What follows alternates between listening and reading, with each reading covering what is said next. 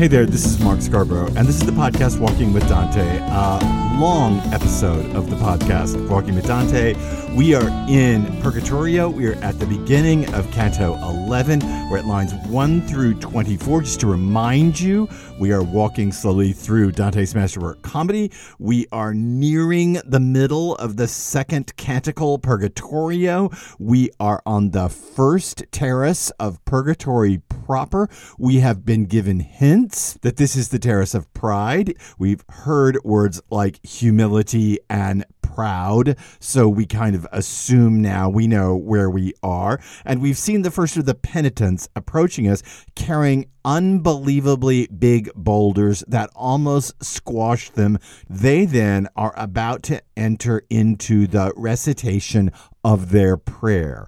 This is a long passage, as I say, lines 1 through 24 of Canto 11 of Purgatorio.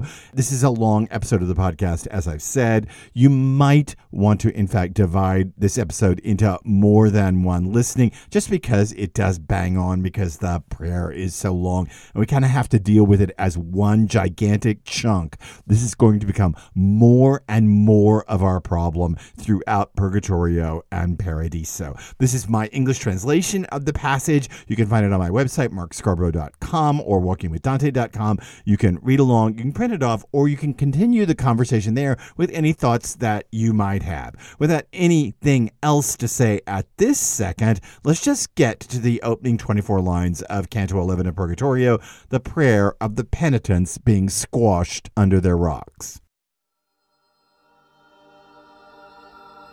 Our Father, who remains in heaven, not contained there, except by the greater love you have for your first creations on high. Praise be your name and your might from every created thing, as is your due, whenever we give thanks for your sweet breath. Let the peace of your kingdom come to us, for we can't get it on our own, because it won't naturally come to us, even with all our ingenuity. Just as your angels willingly make sacrifices to you, singing Hosanna, let people make the same.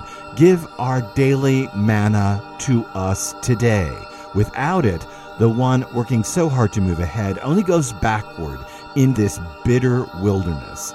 And as we forgive each one who has done us wrong to make us suffer, forgive us in your benevolence, and don't pay attention to our actual merit. Don't tempt our strength, which is easily overwhelmed. It gives way before the ancient adversary. Keep it free from the one who goads us. This last prayer, our precious Lord, is not made for ourselves, because there's no need, but for the ones who we have left behind.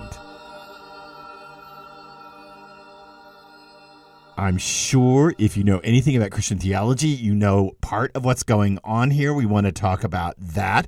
This is a very ritualized prayer in Christian traditions, but it has been greatly changed. So what I'd like to do is I'd like to talk about some initial concerns about this prayer. Then I'd like to go through it just looking at the original versus this. Then I'd like to go through it again and look at what Dante has added to the original. And finally, well, not quite finally, then one more thing, I'd like to go through it and look at the controversies that Dante has written into the prayer before finally getting out to two large interpretive issues. So let's start off with some general comments. This prayer is the Paternoster, the Our Father, oft repeated, especially in liturgical churches, but by Christians everywhere and across Christian traditions. It is found in two places in the Gospel of Matthew, chapter 6, verses 9 through 13. That's the most common citation for this prayer.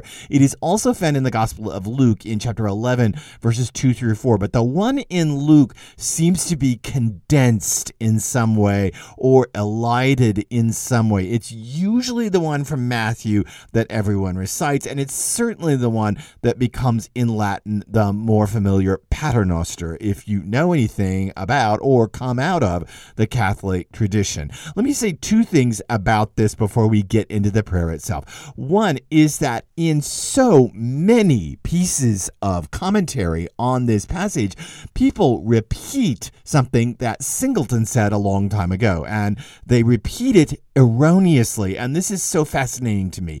So many people, even the esteemed Dante scholar Robert Hollander, says this is the only prayer in comedy that is recited in totality. It is not.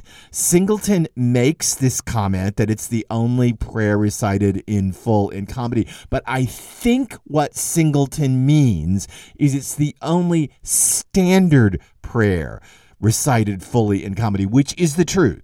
So the Salve Regina or the Hail Mary, these prayers are referred to, but they're not necessarily stated in full. There are other full prayers ahead of us, including the glorious one that opens the very last canto of comedy itself, a gorgeous prayer to the Virgin. No, this is not the only prayer in comedy. It's the only standard prayer that Christians routinely say that is stated in full in comedy. I think this is one of these things where Singleton means it in a more nuanced way, as I just explained it, but other people who may not exactly be seated inside of Christian traditions or may not come out of those traditions directly don't exactly know the difference between a standardized ritualized prayer and a prayer that someone makes up on the spot, as allegedly happens at the end of comedy. I mean, it's not Dante's crafting a prayer there, but you know what I mean. It's not a standardized ritualized prayer, and somebody doesn't really know the difference in those two, and so they pick this up from Singleton and they just start repeating it. So no, this is not the only prayer recited in full in comedy. It's the only standardized prayer stated in full in comedy, and I think that's an important distinction. I think as we hit the first terrace of purgatory, we should know that Dante feels compelled. He feels the need to state out a full prayer. He could have done the Salve Regina here. He could have done the Hail Mary, the Ave Maria here. He chose the Paternoster, and he chose it because it is kind of the foundational prayer in the liturgy across liturgical sources. I think that's part of why it's sitting here. And one more thing before we get to the prayer itself. This is a corporate prayer. This is said by all of the penitents coming under their rocks. And I think we should go back to that last passage where we talked about corporate salvation, that we together can morph into the butterfly that floats up to justice. That idea of the corporate nature of redemption is reiterated here in the corporate nature of this prayer. Now, anybody who's been to any kind of liturgical church service knows that the congregants often recite the prayers together, and there is a ritualized corporate function, do we want to say a function of these kinds of prayers? True enough, but we do live, as I've said repeatedly, in a late capitalist post-Reformation society. Even though we have a corporate recitation of the prayer, we tend to think it matters whether the individual is sincere or not. I don't know that in the end, Dante cares whether the individual is sincere. I think Dante thinks the corporate recitation of the prayer is salvific, that your basic attitude toward the prayer is less important than saying it as a group. Now, I am making that deduction out of reading comedy for years, but if I were you, I wouldn't take that deduction to the bank because, again, it is a supposition on my part. I don't have firm evidence to suggest that Dante thinks the corporate recitation of the prayer is more important than the individual feeling down in the prayer of each reciter. Okay, let's go back to the prayer and see how it morphs over the passage. What I'd like to do in this segment of the podcast is just look at the prayer as it sits in comedy and compare it to the original. So it goes in 3-line stanzas. It goes by the tercets, and we'll start with the first one, lines 1 through 3. Our Father who remains in heaven, not contained there except by the greater love you have for your first creations. This is Dante's rewriting of Our Father who art in heaven, the opening of the Paternoster. And I'm going to use the old lingo, art and thine and thy, because it's the way most people know this prayer if they come out of a Christian tradition. So sorry for the old school language, but I think it mostly works for people who know the prayer. Okay, that's the first tercet. It goes on to the second 3 lines. Praise be your name and your might from every created thing, as is your due whenever we give thanks for your sweet breath. This is hallowed be thy name. So this is the second clause of the prayer. Our Father who art in heaven, and now hallowed be thy name. And Dante expands this to 3 lines. Same thing in the next bit. Let the peace of your kingdom come to us, for we can't get it on our own because it won't naturally come to us, even with all our ingenuity. This is Dante's rephrasing of thy kingdom come, which is the phrase in the prayer. Our Father who art in heaven, hallowed be thy name, thy kingdom come. And the next line is thy will be done on earth as it is in heaven. And Dante restates that at lines 10 through 12 as just as your angels willingly make sacrifices to you, singing Hosanna, let people make the same. Then the prayer in the New Testament in the Gospel of Matthew says, give us this day our daily bread. And Dante reinterprets that or rewrites it as give our daily manna to us today. Without it, the one going so hard to move ahead only goes backward in this bitter wilderness. Then the prayer in comedy goes on and says, and as we forgive each one who has done us wrong to make us suffer, forgive us in your benevolence and don't pay attention to our actual merit. And this is Dante's rewriting of forgive us our trespasses as we forgive those who trespass against us. And finally, the prayer in the text ends with, lead us not into temptation, but deliver us from all evil. And Dante recasts this, oddly, we'll talk about it, as don't tempt our strength, which is easily overwhelmed. It gives way before the ancient adversary. Keep it free from the one who goads us. Now, you might know that the prayer includes yet more lines. For thine is the kingdom, the power, and the glory, now and forever. Amen. You might know those lines as the back of it, but you'll notice they're not here.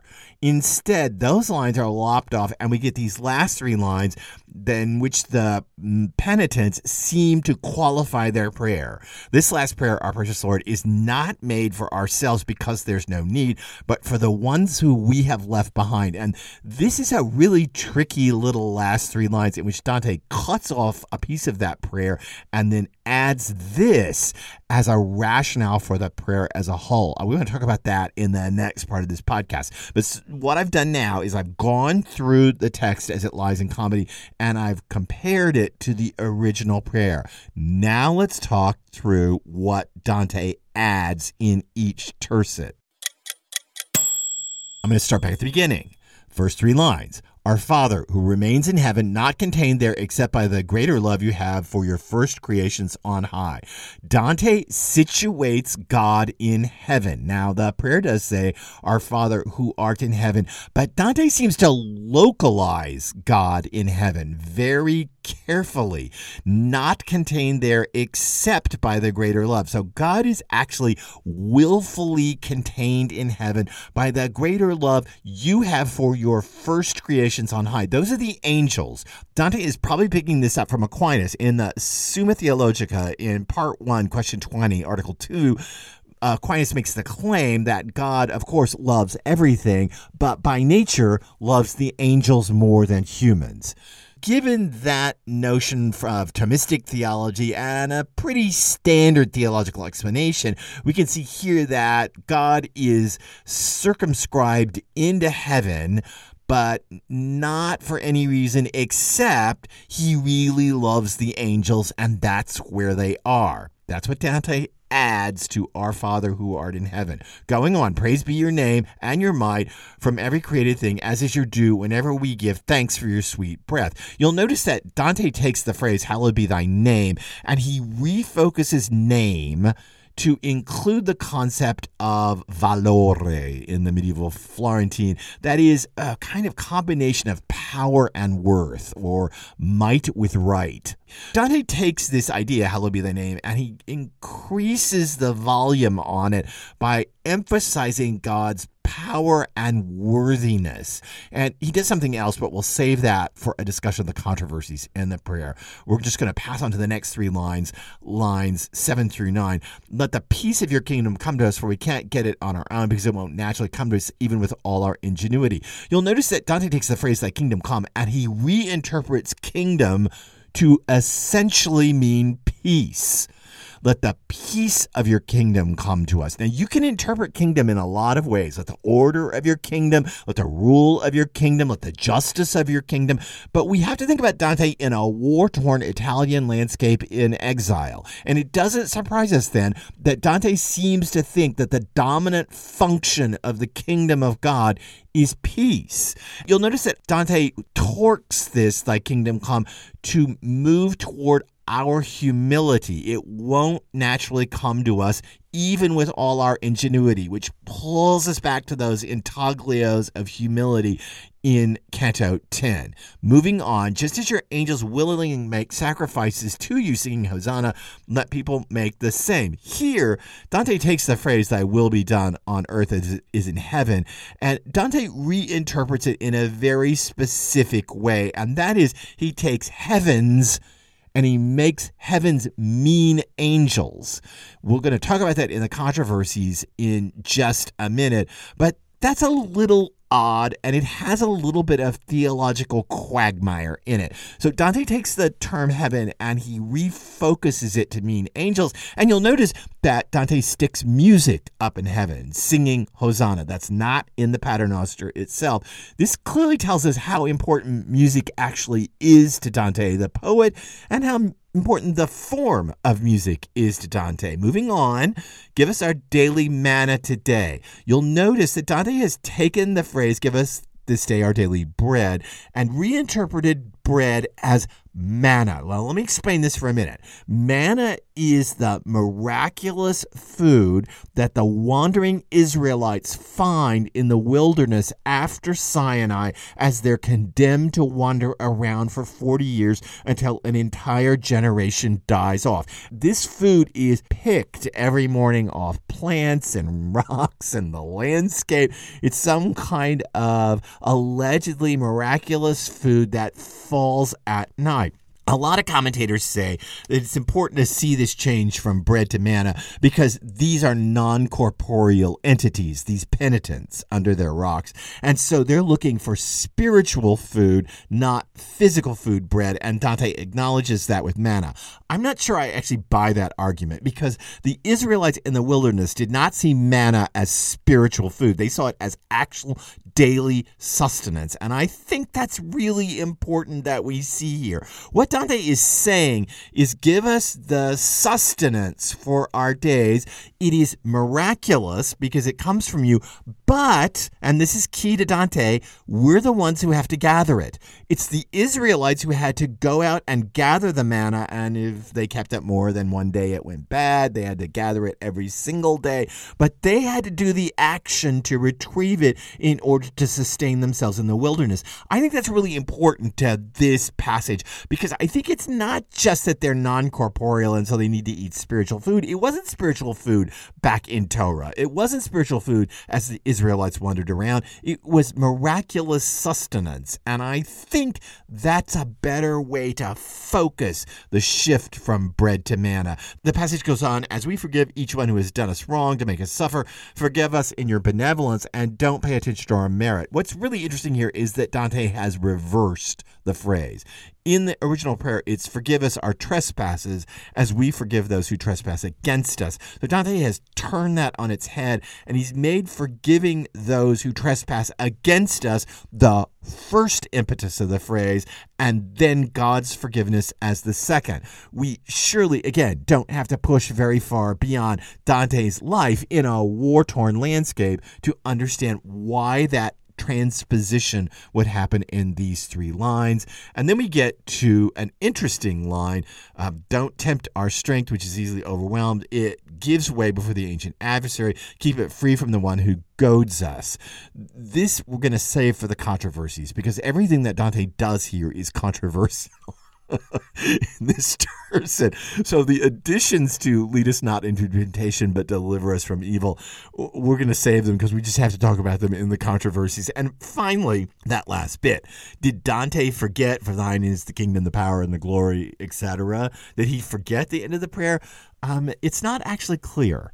We do know that Dante had to add this to refocus the prayer and to refocus it so that we understand that these penitents who are in purgatory proper no longer necessarily need to pray for themselves, but they're praying for those back amongst the land of the living. But this is the reason it's a little dicey and controversial. We don't know if Dante dropped for thine is the kingdom, etc., because we don't know if it was in Dante's Bible. You should just know that that last phrase, for thine is the kingdom, the power, and the glory, blah, blah, blah, amen, that is actually added, and it is not in the most ancient manuscripts of the Bible. It may be considered by Christians canonical, but it's not in the original manuscripts, and it's added quite a bit later. Did Dante know it was added and so dropped it? I don't know. Was it in Dante's Bible, whereas it might not be, or was it not in Dante's Bible, whereas it is in mine? I don't know. This is a huge controversy because we don't actually know what Bible Dante had. It's nice to assume he had the Vulgate, the translation by St. Jerome, but we can't prove that. And there were other translations and copies of sacred scriptures. So the question of which Bible Dante was actually reading, including amended versions of the Vulgate, is an open sore in Dante's scholarship. All I can tell you is that the for thine is the kingdom is dropped off. Why? I don't know, but that the prayer is then refocused. Okay, now let's look at the controversies in the tercets. I'm going to go back through the whole thing one more time. I told you this is going to be a long podcast. Our Father who remains in heaven, not contained there except by the greater love you have for your first creations on high. God is localized in heaven and circumscribed there, apparently willfully, because of God's great love for the angels, the first creations. God is not omnipresent. God the Father is not everywhere. Instead, God the Father is localized in heaven. Later, in Christian theology, we will come upon the notion, far beyond Dante, that all of God, all of the Trinity, in fact, is omnipresent, and that God is, in fact, everywhere. Not just the Holy Spirit, but God. And the essence of God is everywhere.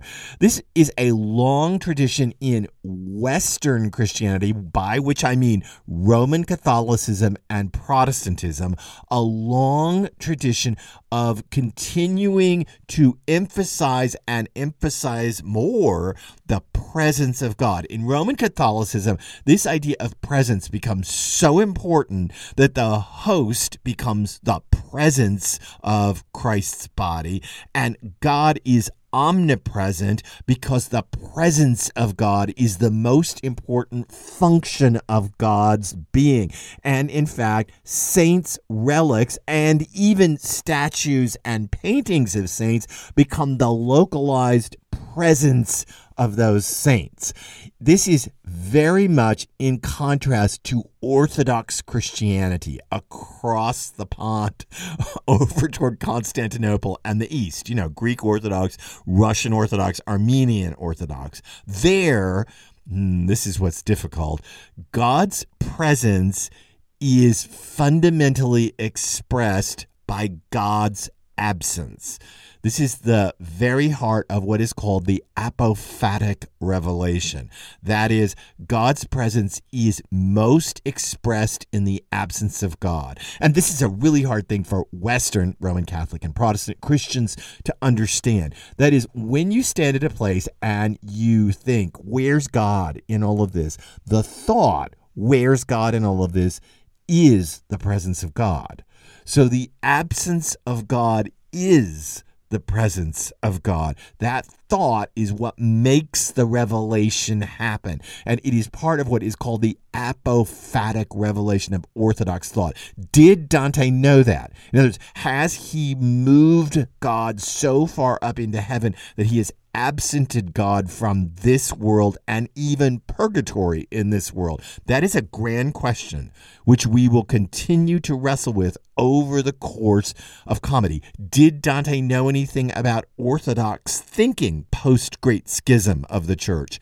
Don't know. Another grand question. Moving on to the next three lines. Praise be your name and your might from every created thing as is your due, whenever we give thanks for your sweet breath. And it's this word breath that's the controversy. Here, many Dante scholars want to see Dante offering a node of the Trinity. The breath must be the Holy Spirit. If you know anything about Trinitarian thought, it's Father, Son, and Holy Spirit are co-equal, they're not even parts of God, co-equal expressions of God who are in communion with one another. And the question here is, by inserting the word breath, has Dante given a little wisp of Trinitarian thinking? Dante is without a doubt very Trinitarian, as we will see. I don't know. I don't know whether this bit here is Dante's attempt to offer a second person of the Trinity into the prayer that is actually not there in the original Paternoster, or whether Dante is just simply meaning that God emanates throughout creation.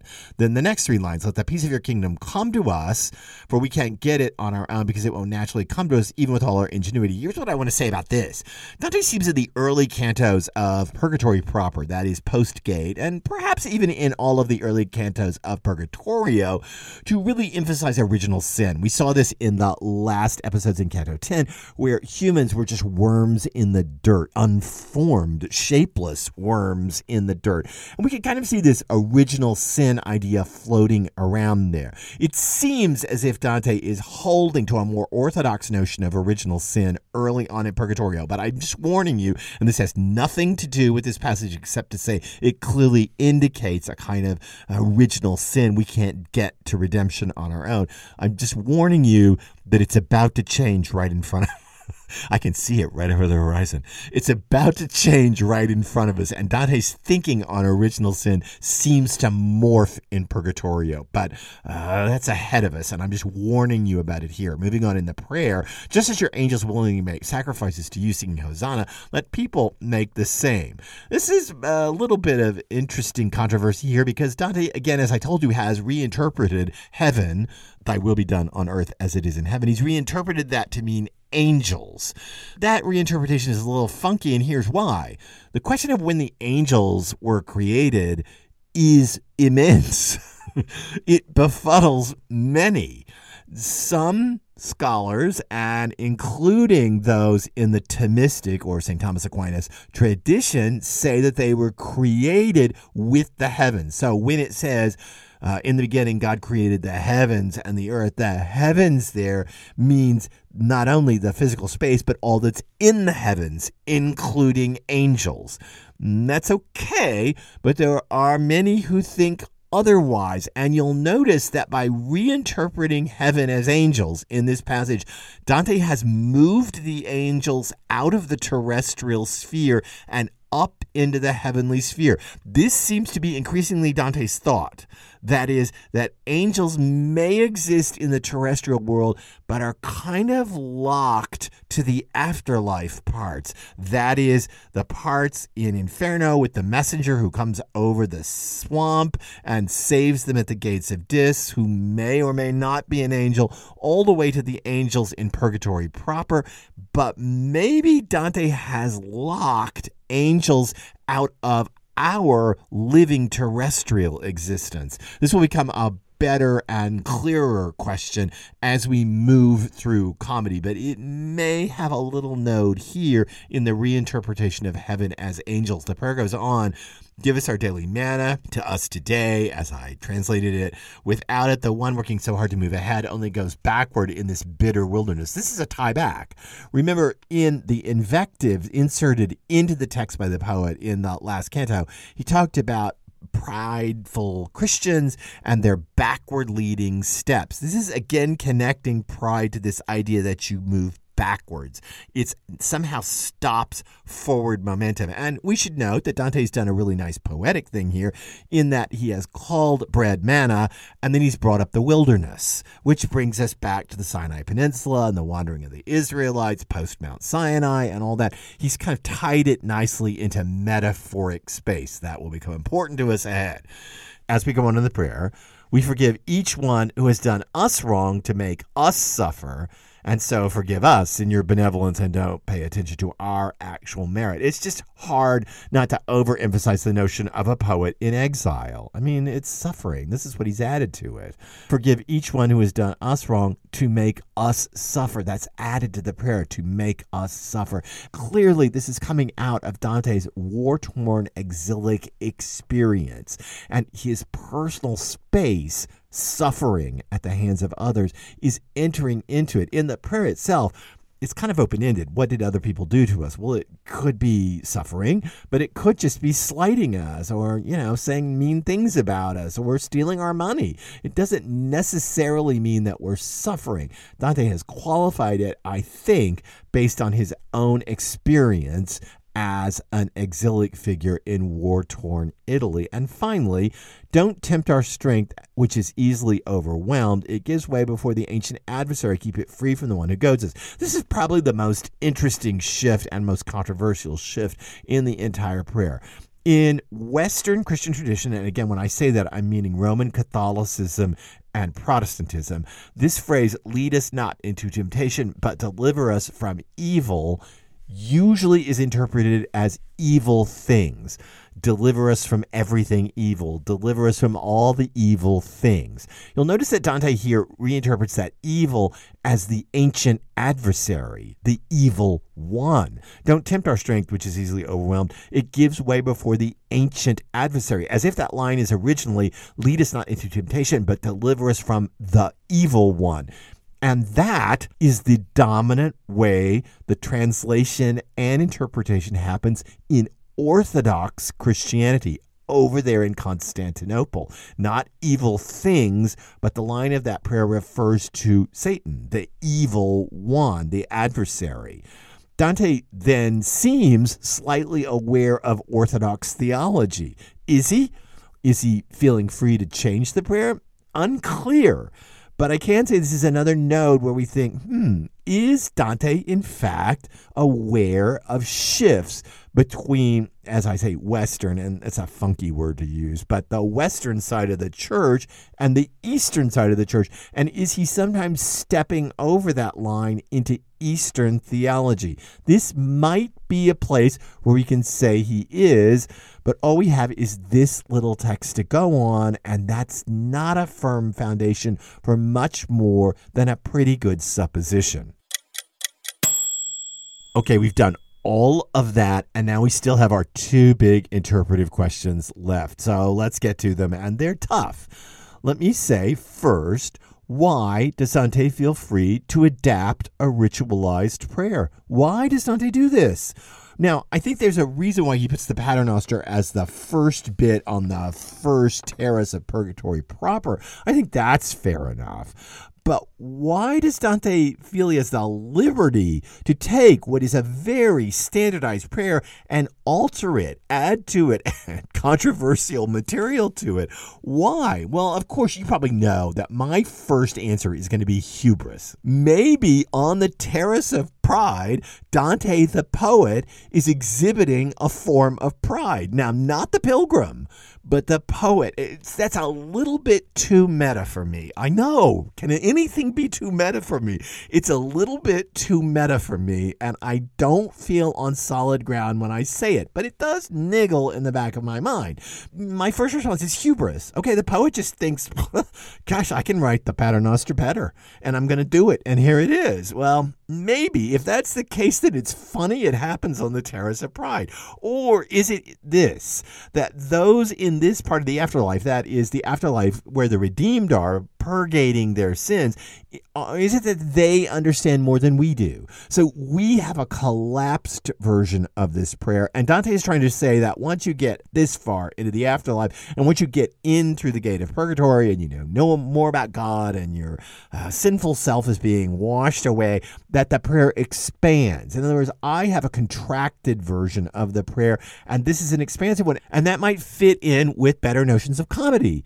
You and I probably have a very truncated notion of the afterlife, of what happens after we die. But comedy has 100 cantos of material about what happens after we die. So comedy expands our rather limited notion of the afterlife, and maybe this is a note of that. Those in the better part of the afterlife, this first little bit of the better part of the afterlife, are able to expand from the truncated version of the prayer we know. Or, and this is a third answer, does poetry itself, the ability to write poetry, give Dante the authority to actually amend the biblical text? Does poetic authority become contemporaneous with biblical authority? Does, in fact, the ability to imagine as a poet allow you a kind of equivalent authority even to this most foundational prayer of Christianity? If that's the case, then Dante clearly believes he is becoming almost an oracular poet, an Apollo-Delphic oracle poet, a poet who is capable of actually rewriting foundational pieces of the Christian tradition. Whoa. Okay, and one more thing. I told you this is going to be long. One more thing. Let's talk about what happens here, because I think this is the key to all those weird bits of Canto 10 that we finished up with. And I think this prayer shows us the key to Dante's thought. And let me state it baldly, and then I'll come back to it. I believe that Dante thinks... That's already suspect, right? I believe that Dante thinks. Okay, well, anyway, I believe that Dante's poetics indicate that sacred space creates metaphoric space, which creates actual space. Let me explain that a little more.